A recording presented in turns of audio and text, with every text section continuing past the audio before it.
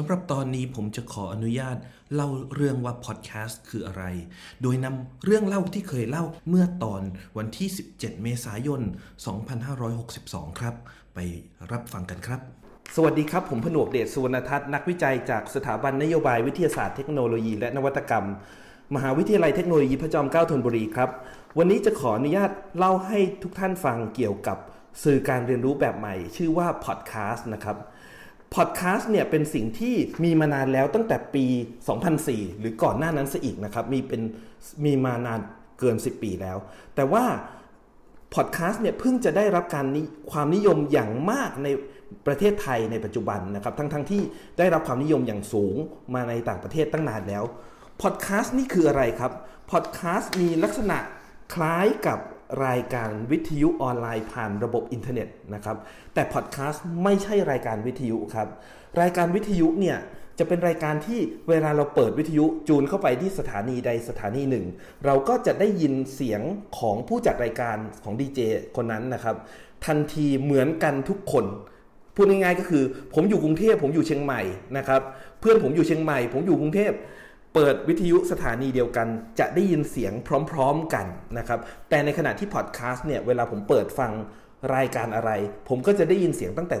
เริ่มต้นรายการตอนนั้นนะครับดังนั้นมันจะมีลักษณะที่ไม่เหมือนกับวิทยุตรงนี้มันไม่ใช่เป็นการฟังแบบที่นัดเวลากันนะครับดังนั้นเราจะสามารถฟังพอดแคสต์เนี่ยเวลาใดก็ได้ที่เรารู้สึกสะดวกใจนะครับเราไม่จำเป็นต้องมาฟังตอนเช้าหรือฟังตอนเย็นนะครับมันไม่ใช่รายการสดพูดง่ายๆนะครับดังนั้นเนี่ยถ้าพูดอย่างนี้นะครับพอดแคสต์มันก็เหมือนกับรายการ YouTube แบบที่จอมืดๆใช่ไหมครับเพราะว่า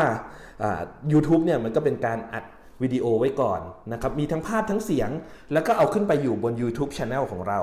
แล้วจากนั้นเนี่ยผู้ชมก็สามารถล็อกอินเข้าไปบน YouTube แล้วก็ Subscribe รายการของเราแล้วก็ไปฟังไปฟังรายการของเราบน YouTube ได้แต่พอดแคสต์เนี่ยเป็นสื่อทางเสียงอย่างเดียวก็ใช้วิธีฟังเสียงอย่างเดียวนะครับไม่มีภาพคราวนี้มันดูเหมือนจะใช่และทำไมเราไม่อัดเสียงแล้วเอาขึ้น YouTube ไปเลยครับทำจอดำๆหรือเอาภาพดารามาแปะไว้ก็ได้นะครับภาพเราเป็นภาพนิ่งก็ได้นะครับไม่จำเป็นต้องอัดวิดีโอนะครับคราวนี้คำตอบก็คือว่ามันต่างจาก YouTube วิดีโอตรงนี้ครับ YouTube วิดีโอเนี่ยเป็นสื่อที่เวลาคนดูเขาจะรู้สึกว่าจะต้องดูและนั่งอยู่หน้าจอคอมพิวเตอร์หรือหน้าจอโทรศัพท์หรือแท็บเล็ตนะครับแต่ว่าพอดแคสต์เนี่ยเป็นสิ่งที่เขาเดินกวาดบ้านไปฟังไปก็ได้นะครับขับรถไปฟังไปก็ได้นี่สำคัญนะครับขับรถไปดู YouTube ไปนี่ไม่ควรทำนะครับเป็นสื่อที่สามารถฟังได้ในหลายสถานการณ์อย่างเช่นการออกกำลังกายการทำงานบ้านการขับรถการนั่งรถการเดินทางบนเครื่องบินก็ฟังได้เพราะว่าพอดแคสต์เนี่ยไม่จำเป็นต้องใช้อินเทอร์เน็ตตลอดเวลานะครับพอดแคสต์เป็นสิ่งที่เราสามารถดาวน์โหลดไว้ก่อนล่วงหน้าตอนที่เราอยู่ในพื้นที่ที่มีอินเทอร์เน็ตแรงๆนะครับมี Wi-Fi แล้วจากนั้นตอนที่เราอยู่ข้างนอกบ้านเราก็สามารถฟังรายการที่เราดาวน์โหลดมาเตรียมไว้แล้วได้นะครับนั่นเป็นอีกสิ่งหนึ่งที่แตกต่างจาก YouTube นะครับดังนั้นเนี่ยจะเห็นว่าพอดแคสต์แตกต่างจากรายการบน YouTube ใน2แง่มุมนะครับในแง่มุมทางเทคนิคพอดแคสต์ไม่จำเป็นต้องมีอินเทอร์เน็ตตลอดเวลาในการฟังและและยิ่งไปกว่านั้นนะครับเวลาฟังไปแล้วเนี่ยพอเราฟังจบ1ตอนหรือ1เอพิโซดนะครับระบบมันจะลบเอพิโซดนั้นออกจากเครื่องของเราอัตโนมัติเพื่อประหยัดเมมโมรีของเราจากนั้นเนี่ยระบบก็จะไปดูว่ามีเอพิโซดใหม่ที่เรายังไม่ได้ฟังหรือเปล่าแล้วก็ไปดาวน์โหลดเอพิโซดใหม่หรือว่าตอนใหม่กลับเข้ามาในเครื่องของเราในทันทีที่เครื่องของเราต่อเข้ากับระบบ Wi-Fi นะครับดังนั้นเนี่ยมันจะสามารถเป็นสื่อการเรียนรู้ที่เหมาะสมสำหรับเวลาที่เราเนี่ยมีอินเทอร์เน็ตอยู่จำกัดนะครับไม่สามารถต่ออินเทอร์เน็ตได้ตลอดเวลาก็จะเหมาะสมกับสื่อการเรียนรู้ชนิดนี้นะครับบางท่านอาจจะบอกว่า YouTube Channel เนี่ยก็สามารถดาวน์โหลดวิดีโอบางวิดีโอมาก่อนได้เหมือนกันนะครับถ้าเกิดว่าไม่ได้ติดลิขสิทธิ์อะไรอันนั้นก็เป็นความจริงนะครับแต่ว่าลักษณะการดาวน์โหลดวิดีโอบน YouTube นั้นถ้าทำแบบถูกกฎหมายนะครับมักจะต้องกดดาวน์โหลดด้วยตนเองทีละครั้งทีละวิดีโอไม่ได้ทำโดยระบบอัตโนมัติแบบมาตรฐานให้นะครับไม่เหมือนกับแอปมาตรฐานของพอดแคสต์นะครับ นะครับนั่นก็คือสิ่งแตกต่างระหว่างพอดแคสต์กับรายการวิทยุและก็สิ่งที่แตกต่างระหว่างพอดแคสต์กับรายการบน YouTube นะครับคราวนี้พอดแคสต์เนี่ยถ้าในแง่นี้มันก็เหมือนกับว่าเป็นสื่อการเรียนรู้ทางเสียงใช่ไหมครับซึ่งมันก็ถ้าอย่างนั้นมันก็คล้ายๆกับหนังสือเล่มหนึ่งหนังสือเสียงหรือ Audio Book มีมาก่อนพอดแคสต์หลาย10 ปีนะครับตั้งแต่สมัยที่เป็นเทปคาสเซ็ตกันเลยนะครับต่อมาเป็นแบบ CD-ROM นะครับพอดแคสต์แตกต่างจาก Audio Book ยังไงครับพอดแคสต์แตกต่างจาก Audio Book อย่างมากครับไม่ได้บอกว่าพอดแคสต์ดีกว่าหรือแย่กว่า Audio Book นะครับแต่ว่าเป็นสื่อคนละแบบกันตรงนี้ครับ Audio Book คอนเซ็ปต์ของมันคือว่าเป็นหนังสือ1เล่มซึ่งอาจจะเป็นเล่มใหญ่เล่มเล็กก็ได้นะครับแล้วเราก็ดาวน์โหลดหนังสือนั้นมาผ่านการซื้อหรือผ่านการดาวน์โหลดแบบฟรีๆจากห้องสมุดก็ได้จากนั้นเมื่อ Audio Book อยู่ในเครื่องคอมพิวเตอร์หรือเครื่องเล่น MP3 ของเรานะครับหรือโทรศัพท์ของเราเนี่ยเราก็สามารถฟัง Audio Book นั้นไปเรื่อยๆได้นะครับแบบออฟไลน์ไม่ต้องต่ออินเทอร์เน็ตอันนี้เป็นส่วนที่คล้ายๆกันนะครับแต่สิ่งที่ต่างกันก็คือว่าพอฟังจบเล่มหนึ่งมันก็จบแค่นั้นมันอาจจะระบบอาจจะแนะนำให้เราไปซื้อเล่มต่อไปที่มีลักษณะคล้ายกันจากผู้เขียนคนเดียวกันได้แต่นั่นก็เป็นการตัดสินใจของเราว่าเราจะไปซื้อเล่มใหม่หรือเปล่าเราจะไปดาวน์โหลดเล่มใหม่มาหรือเปล่านะครับแตกต่างจากพอดแคสต์ซึ่งมีลักษณะเป็นคล้ายๆกับวารสารนะครับพอเราบอกว่าผม subscribe วารสารชื่อนี้แล้วนะครับเป็นสมาชิกแล้วมันก็จะดาวน์โหลดตอนใหม่มาให้เรื่อยๆเลยนะครับดังนั้นนี่คือสิ่งที่แตกต่างระหว่าง Audio Book กับ Podcast Audio Book ฟังเล่มเดียวแล้วจบนะครับส่วน Podcast เนี่ยมันเป็นการฟังอย่างต่อเนื่องสร้างความสัมพันธ์ระหว่างผู้พูดกับผู้ฟังไปเรื่อยๆนะครับดังนั้นลักษณะของความสัมพันธ์ตรงนี้เนี่ยจะค่อนข้างที่จะบางคนบอกว่าแน่นแฟ้นกว่านะครับบางคนบอกว่าดูใกล้ชิดกันมากกว่าเพราะว่าเหมือนได้รู้จักคนคนนี้อย่างใกล้ชิดไปตลอดเลยบางทีนะครับนักการเมืองหรือว่าดาราในต่างประเทศนะครับดารานักร้องในต่างประเทศนอกจากจะทำ YouTube Channel ของตัวเองแล้วยังจะทำพอดแคสต์ด้วยเพราะว่าเขาถือว่าสื่อทางวิดีโอเนี่ยที่เห็นภาพเขาแสดงละครหรือว่าร้องเพลงบนเวทีนะครับเป็นสื่อส่วนที่เผยแพร่ต่อสาธารณชนทั่วๆไปแต่คนที่ฟังเขาพูดในพอดแคสต์เนี่ยถือว่าเป็นคนที่ใกล้ชิดนะครับไม่ได้ต้องจ่ายตังค์เพิ่มนะครับแต่ว่าจะได้ใกล้ชิดกับเขาได้ยินความคิดดิบๆของเขานะครับตอนที่เขาคิดขึ้นมาแล้วพูดขึ้นมาโดยที่อาจจะยังไม่ได้แพลน 100% นะครับแล้วก็สามารถฟังได้อย่างยาวนานมากกว่าพอดแคสต์เอพิโซดหนึ่งเนี่ยบางทียาว30นาที40นาทีก็มีคนฟังนะครับแต่ในขณะที่วิดีโอบน YouTube เนี่ยจากข้อมูลที่เห็นนะครับถ้าวิดีโอยาวกว่า6นาทียาวกว่า7นาทีมักจะไม่มีคนฟังครับดังนั้นเนี่ยตรงนี้คือสิ่งที่แตกต่างกันอีกส่วนหนึ่งนะครับพอดแคสต์สามารถดึงดูดความสนใจของคนได้ยาวนานกว่าวิดีโอครับวิดีโอเนี่ย engagement time จะอยู่ที่ประมาณ 6-7 นาทีเท่านั้นเองแต่ในขณะที่พอดแคสต์นะครับคนฟังอาจจะถึงครึ่งชั่วโมงหรือ1ชั่วโมงก็ได้นะครับและที่สำคัญก็คือว่าผมเคยไปฟังพอดแคสต์ยี่ห้อหนึ่งนะครับชื่อว่า Hardcore History ของคุณแดนคารินเขาเล่าเรื่องสงครามโลกครั้งที่2ครับเขาเล่าตอนเป็นตอน6ตอนละ6ชั่วโมงนะครับรวมแล้ว20-30 ชั่วโมงเลยนะครับใครจะไปบ้าฟังเขานะครับผมเนี่ยแหละครับ ฟังจนหมดแล้วเพราะว่าฟังแล้วมันสนุกเหมือนฟังคุณลุงคุณป้าคุณตาคุณยายเล่าเรื่องสนุกของชีวิตเขาให้เราฟังนะครับเราจะมีความรู้สึกอยากจะฟังไปเรื่อยๆแล้วไม่รู้สึกว่ามันเสียเวลายังไงนะครับเอาละครับคราวนี้พอดแคสต์คล้ายแต่ไม่เหมือนรายการวิทยุคล้ายแต่ไม่เหมือน Audio Book คล้ายแต่ไม่เหมือนกับ YouTube Channel ดังนั้นเนี่ยมันก็คือไฟล์เสียง MP3 ดีๆนี่เองใช่ไหมครับใช่ครับพอดแคสต์แต่ละตอนก็เหมือนกับไฟล์ MP3 ยาวๆ1อันนะครับปกติเราเห็นไฟล์ MP3 ของเพลงเนี่ยมันก็จะประมาณ5เมกะไบต์6เมกะไบต์ใช่ไหมครับเพลงประมาณ5นาที6นาที5นาทีนี่ยาวแล้วนะครับ3นาทีถึง5นาทีเพลงหนึ่งนะครับแต่พอดแคสต์ตอนหนึ่งอาจจะ10นาที20นาทีหรือ1ชั่วโมงนะครับไฟล์ก็จะมีขนาดใหญ่ขึ้นมันก็คือไฟล์ MP3 ธรรมดานี่แหละนะครับดังนั้นทำไมจะต้องทำเป็นพอดแคสต์ด้วยทำไมไม่อัดเสียง เป็น MP3 แล้วอัปโหลดขึ้นเว็บไซต์แล้วให้คนเข้าเว็บไซต์ของเราแล้วก็ดาวน์โหลด MP3 นั้นมาฟังนะครับคนเขาก็ทำอย่างนั้นกันจริงๆครับสมัยก่อนที่พอดแคสต์จะรุ่งเรืองเนี่ยคนเขาก็ทำกันอย่างนั้นครับโดยเฉพาะผมเคยมีอยู่ช่วงหนึ่งที่ติดตามหลวงพ่อท่านหนึ่งนะครับขออนุญาตยังไม่เอ่ยชื่อตอนนี้นะครับหลวงพ่อเนี่ยท่านสอนธรรมะแล้วก็อัดเสียงเป็น MP3 ไว้แล้วก็ลูกศิษย์ลูกหาก็เอามาอัปโหลดขึ้นบนเว็บไซต์ให้แล้วเราก็ดาวน์โหลดไฟล์ MP3 ทีละไฟล์มาฟังอย่างนี้ก็ฟังได้เหมือนกันใช่ไหมครับไม่จำเป็นที่จะต้องทำเป็นพอดแคสต์ก็ได้แต่จริงๆแล้วไม่ใช่ครับความแตกต่างสำคัญระหว่างไฟล์ MP3 ธรรมดากับพอดแคสต์อยู่ตรงนี้ครับพอดแคสต์เนี่ยมันเป็นตอนๆและเมื่อเขา subscribe รายการเราแล้วนะครับพอเขาฟังจบ1ตอนมันจะดาวน์โหลดระบบจะดาวน์โหลดตอนใหม่ให้โดยอัตโนมัติโดยที่เราไม่จำเป็นต้องไปดาวน์โหลด MP3 ไฟล์ใหม่ด้วยตนเองนะครับนอกจากนี้เนี่ย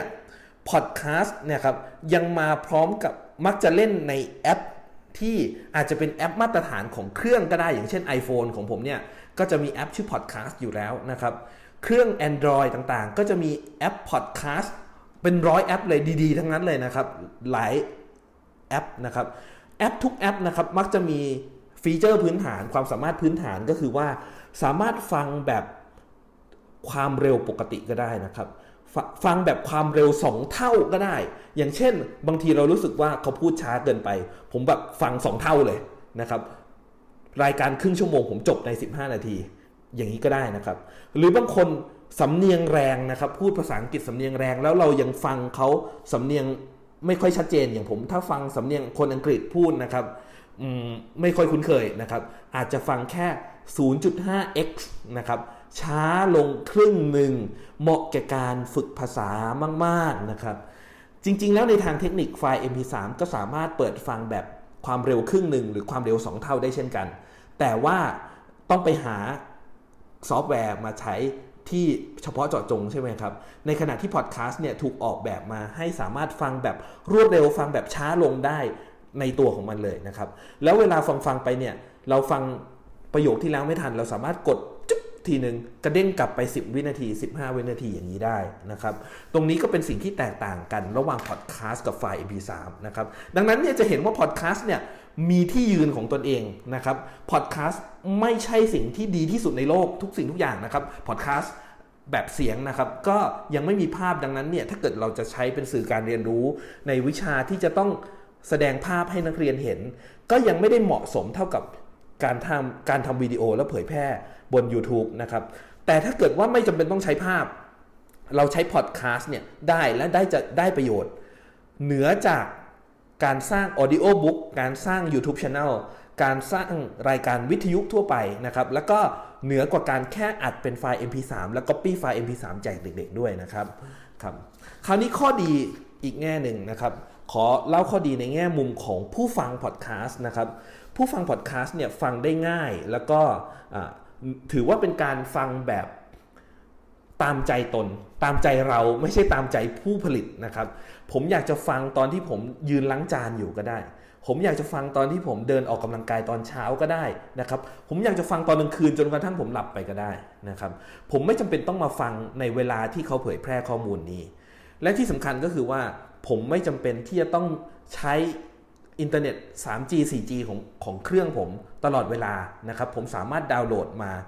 ให้ระบบมันดาวน์โหลดมาอัตโนมัติแล้วก็ไปฟังในเวลาที่ผมต้องการได้แม้กระทั่งเวลาที่ผมอยู่บนเครื่องบินซึ่งห้ามใช้อินเทอร์เน็ต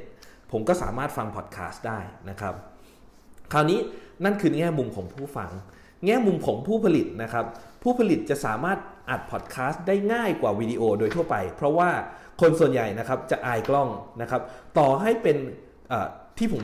พบว่าน่าสนใจนะครับต่อให้เป็นคุณครูเนี่ยนะครับคนที่เป็นครูอาจารย์เองเนี่ยนะครับ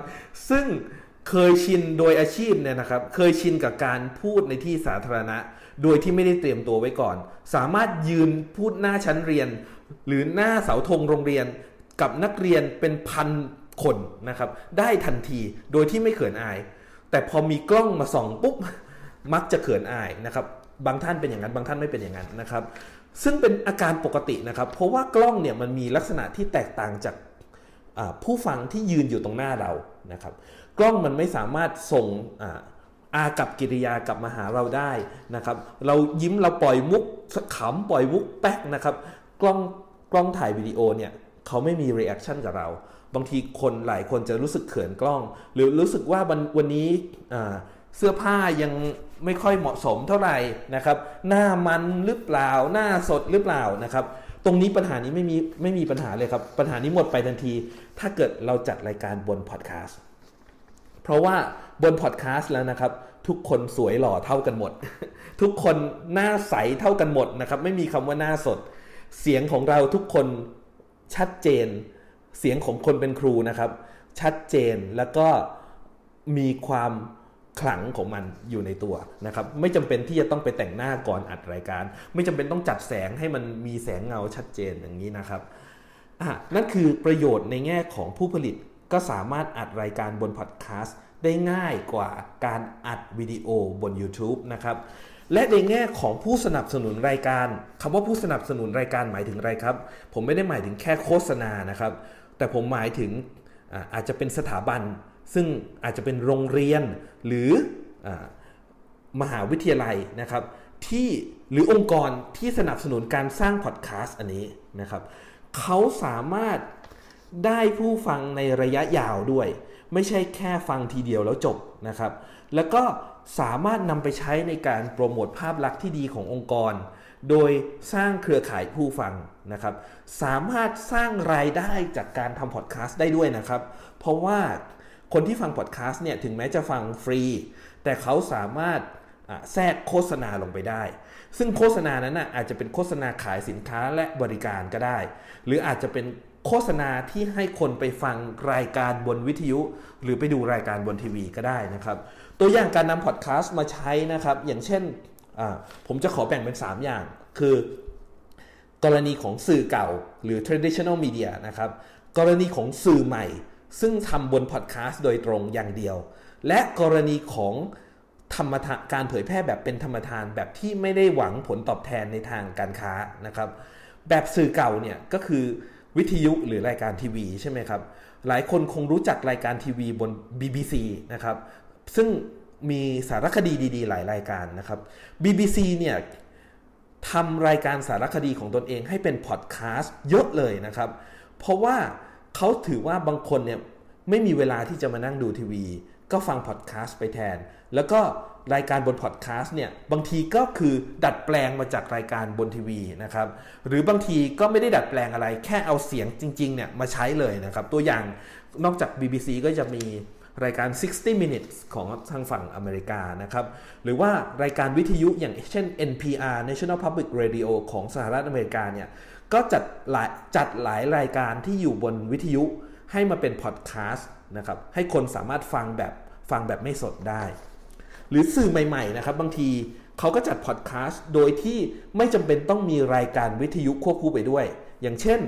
รายการวิดแคสต์ของพี่แทนไทยประเสริฐกุลนะครับซึ่งจัดบนพอดแคสต์ระบบพอดแคสต์อย่างเดียวเลยโดยที่มีสะท้อนมิเรอร์ไปที่ YouTube Channel ด้วยแต่ว่าหลักๆของเขาอยู่ที่พอดแคสต์เขาไม่ได้มีรายการวิทยุที่เผยแพร่บนวิทยุแบบปกติแล้วค่อยมาทำพอดแคสต์นะครับเป็นอีกทางหนึ่งเขาทำพอดแคสต์เป็นหลักนะครับหรือทางฝั่งอเมริกาก็จะมีรายการ Hardcore History ของคุณแดนคารินซึ่งเขา